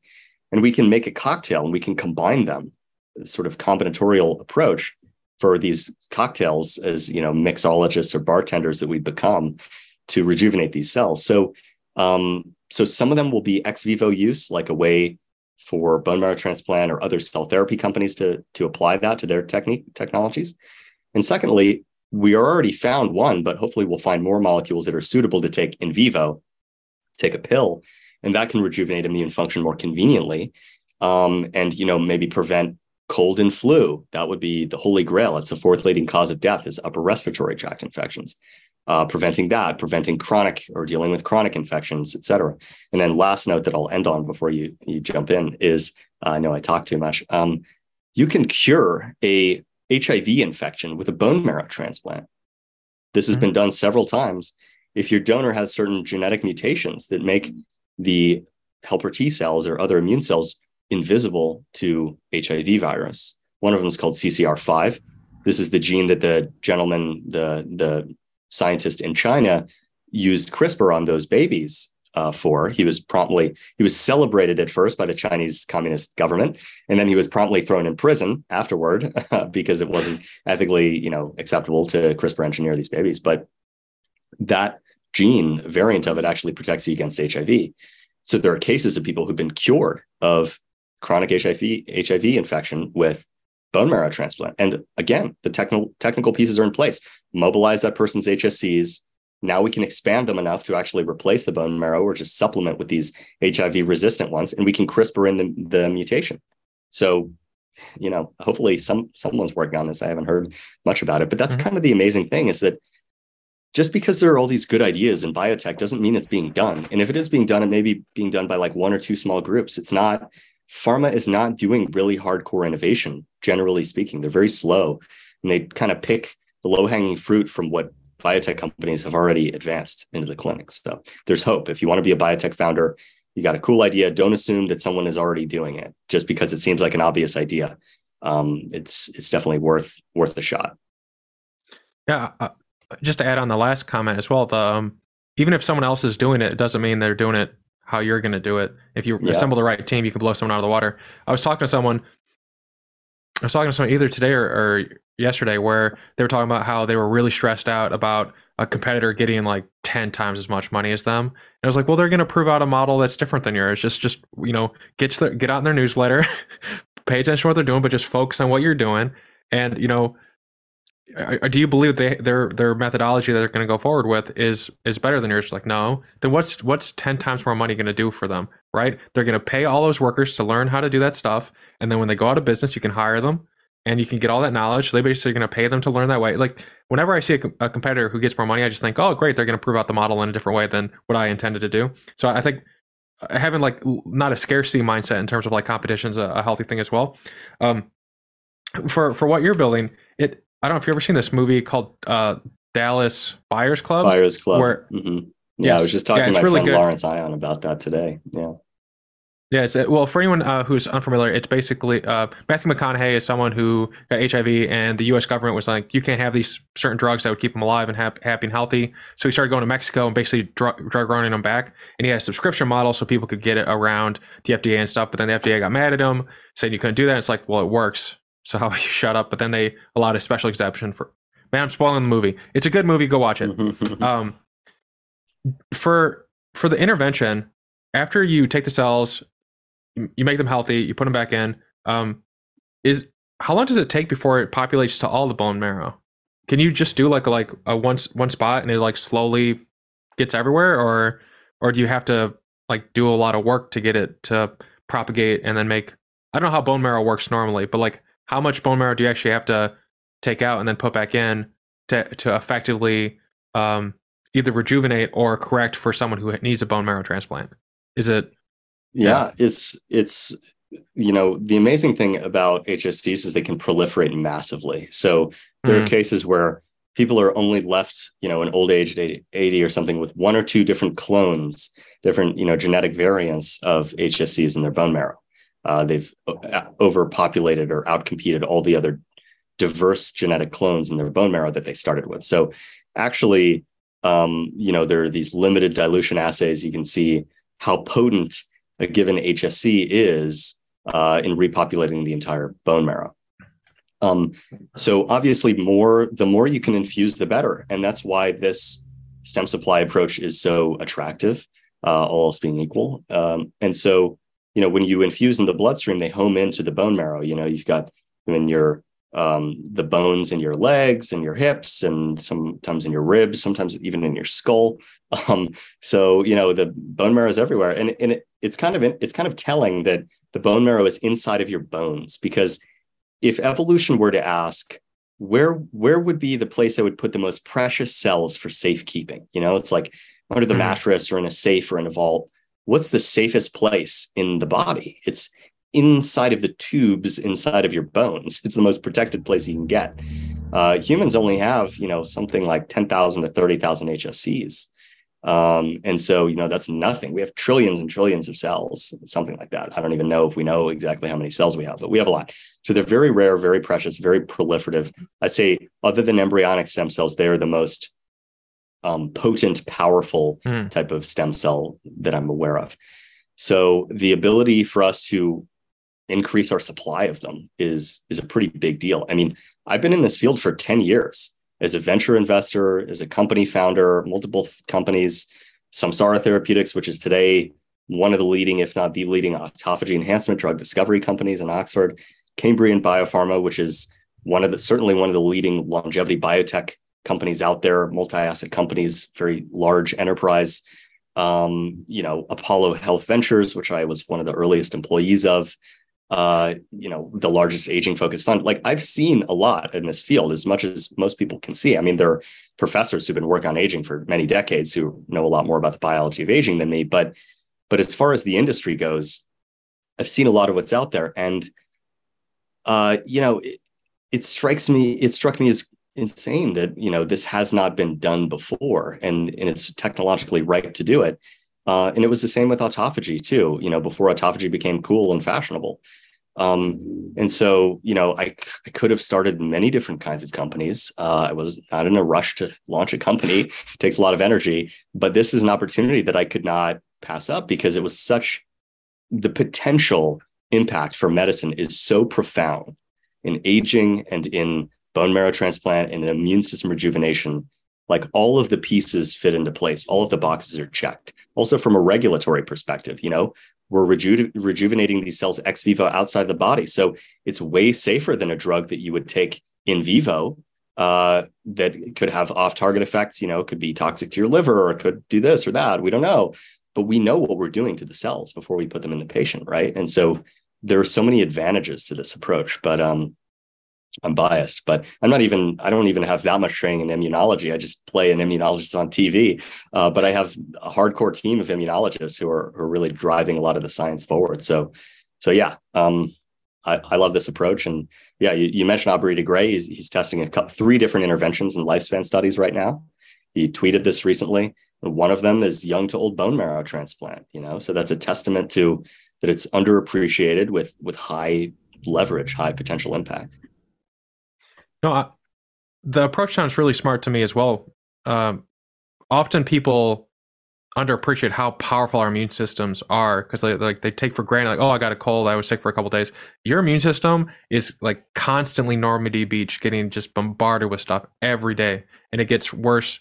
It degrades over time, like we've been talking about. So this idea that there could be someone going through a health crisis at 60 and be rejuvenated to have an immune system of 20, I can't imagine. I can imagine how powerful that combination of approaches would be, where you could rejuvenate the system that just makes everything, gets everything run accordingly. And if they have some other thing going on at the same time, I imagine that outside of bone marrow transplants and any diseases related to that, there might be some other like downstream effects where just having it rejuvenated and having this process in place might make other illness treatments that much more effective, because the immune system is actually capable of doing more, because it's it's the young sprinter athletic person versus maybe an older person who's maybe not as capable as a 20-year-old. I think that's fair to say. So I love the approach. So when you take it out of the body, there's a friend. This is a general idea I've had, where like people who do blood, either platelets, where they extract platelets for donation or blood for donation, that what if they just had like an extra form where they said like, hey, sign this thing, it's going to be like a portion of your blood's going to be sent for research, and if you want, you can like keep track of it.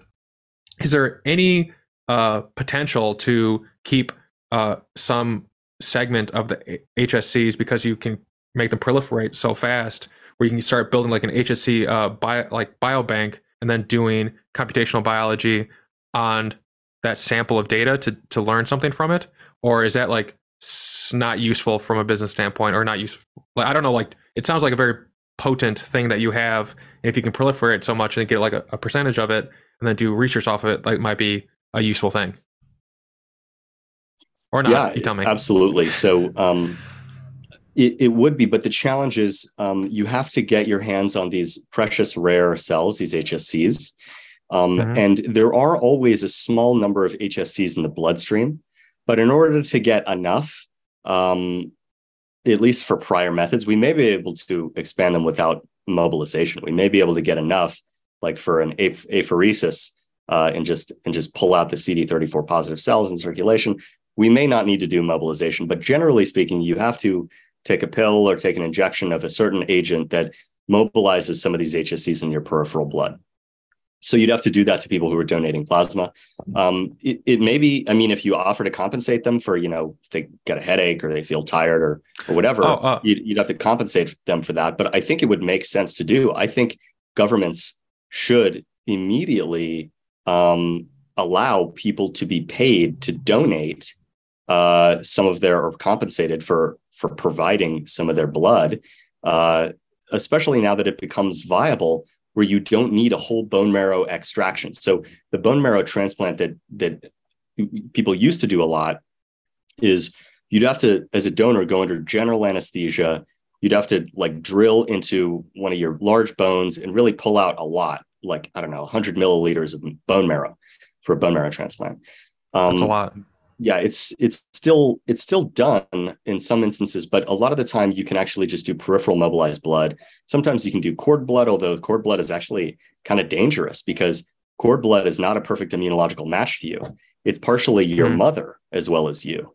So it's not immunologically self completely, but it's young, which is an advantage. So if you have children, definitely store their umbilical cord, because the MSCs in there, mesenchymal stem cells in there, will have applications for many different diseases in the future, and the HSCs as well. So it's a good idea for everybody to preserve cord blood of their kids. You can also voluntarily bank your own bone marrow. There are some companies that offer this service. I'm thinking of doing it at some point, sometime soon, where, you're never going to be, we're not getting any younger, right? So to the extent that you can mobilize and store some of your own HSCs now, it's sort of like a similar version to rejuvenating them in the future. So yeah, those are some of the logistical challenges. We're not really that well suited to do this kind of logistical clinical collection-based thing. If someone wanted to do a joint venture with us, we'd certainly put in capital and put in expertise. We're currently focused on just what's my core area of expertise, which is drug discovery, particularly early stage drug discovery. And so, we've already found some pretty compelling molecules and we're just getting started. So, on this platform, we can look at metabolism of immune cells or other cells ex vivo. So we look at mitochondrial function, mitochondrial mass, membrane potential, mitophagy, mitochondrial biogenesis, sort of seahorse type assays on metabolism. We can do those at high throughput, actually, through flow cytometry. And we also look at stemness, so, and symmetry of division and all kinds of other factors related to stem cell identity. We look at epigenetic age, so the methylation clocks. You've heard of these Horvath type clocks. Look at that. We do single cell sequencing. We do functional assays like colony forming units and all kinds of, myeloid lymphoid skewing. So, and we're just getting started with these assays. So we can set up a whole long sequence of assays to characterize the hallmarks of HSC aging. It hasn't been done yet in a systematic way. I mean, there are a lot of great academic groups who've pioneered a lot of this work, but yeah, no industry efforts to characterize HSC aging, expand, the bioprocessing to expand them on an industrial scale, and rejuvenation cocktails. Is there anyone on your team either at ImmuneAGE or at Healthspan that you are looking for out there? Maybe someone listening would know someone, or are you set for the people you need in terms of talent to execute your vision? Yeah, I mean, we're always keen to meet talented new people, even if you're not a scientist, operational background, BD, this kind of thing. Obviously, investors, always happy to talk to investors. You can never have too many. Industry partners, academic partners, anyone can reach out to me on LinkedIn. Right now, we are hiring a couple of roles, but we have a lot of good candidates in the pipeline. We're very fortunate because even though we're early stage, we got really good talent who wants to work with us. And yeah, so I would say, if you are interested in collaborating in some way, feel free to drop me a line, send me a message on LinkedIn. Sweet. And then if they wanted to get updates, I don't, what would be the best place to get that? Do you have a newsletter or something that people can point to and then just get one spot, or like a Twitter or something where people can follow you? Yes, Twitter, Sebastian_Gero, Gero. I'm not super active on there, but I do post stuff that I think is worth. We're a little bit in stealth mode with ImmuneAGE, so we're not like publicizing that much. Healthspan, we have an investor LP letter that we send, a state of the art in the field of long bio and what's going on in our portfolio. At some point, we can make that a little bit more public. My colleague Nathan Chang runs longevityList.com. That's a great resource. It's all the job postings, companies, investors, clinical trials in the long bio field. Really check out that site, longevitylist.com. And he also has a newsletter, Longevity Market Cap newsletter, that is really useful for keeping on top of the field. There's also one called Spanner, SPANNR. I'd say it's a little broader than just longevity, but that's a good one to subscribe to as well. But there will be many of these. vitaDAO also puts out a monthly report on new developments in the long bio field. So yeah, there are a lot of resources out there, and feel free to send me a message if you want intros to any of those groups. Sweet. And then the last question I have is, I'm always looking for books. You've already referenced a bunch throughout, so that's fun. Are there any books in particular that you would recommend people check out that you're currently reading? It's the last question. Encourage people to read a book. I'll read anything you suggest, by the way. Okay, cool. Well, I actually have this Google Drive folder that contains dozens, maybe up to 100 PDF books in the field of biotech, history of drug discovery, longevity biotech, a lot of papers and publications in there, guides on biotech founding and drug discovery. So I'm happy to share that, can share that with your listeners. Books that I'm reading right now are books that I would cite. For the general audience, there are two that I'm kind of interested in. I'm kind of in like a sovereignty, individual, libertarian kick now. So there's a book that came out a while ago called The Sovereign Individual. It was written by Rees Mogg, can't remember his name. Anyway, it was the foreword's from Peter Thiel, and it's kind of an interesting prophecy about how technology is going to change politics, or what they call mega politics. But if you actually, I would recommend, before you read that, reading The Network State by Balaji Srinivasan. If you've heard of this book, this is kind of a revolutionary treatise on how we can create new forms of social organization separate from the established nation states and states that are monopolies on violence, enabled by crypto, enabled by Web3, and just communities online coming together. We're going to be doing this pop-up network state in Montenegro near Tivat in the coming 2 months. So Vitalik is sponsoring it, and Balaji will be there, and a bunch of longevity people and crypto people and so on, synthetic biology people. So that will be a cool event. An example, there's a place called Prospera doing a bit of this as well. Stranded Technologies podcast is also a good one. And then I would recommend Michael Gibson's book from 1517 Fund, which is, I always forget the name, Paper Bell on Fire. And it was actually, the term was coined by Balaji Srinivasan, who's a very original thinker. And it's basically a revolt against the established institutions, that print things on paper. So, back east, like Boston, that prints degrees on paper, Wall Street that prints securities and debts on paper, Washington that prints laws on paper in favor of sort of a more free technological system. And it also is sort of a clarion call. It's sort of this note of encouragement to young people, because throughout history, young people have innovated a lot. And now we're, young people, I say we, I'm not that young anymore, but young people are hamstrung by the existing institutions, keeping them stuck in academia, drilling, like beating the pleasure of learning out of them young, and in sort of focusing them on being some cog in the machine. The modern education system is built on the Prussian military system. The Prussian military came up with these bell schedules and these forward-facing desks and these teachers lecturing you. It's based on, creating soldiers. And in the early 20th century, Rockefeller Foundation, Carnegie Foundation, others wanted to create a kind of school system that was good for creating obedient, docile workers, So, the current school system is not really ideally suited for creating original thinkers and people willing to do something new, people who really love learning. I think it was Rick and Morty. It was Morty who said, or no, it was Rick, the father, who said, Morty, school is not a good place for smart people. School is not a good place for smart people. So it kind of stuck with me. But anyway, so I would check out those books.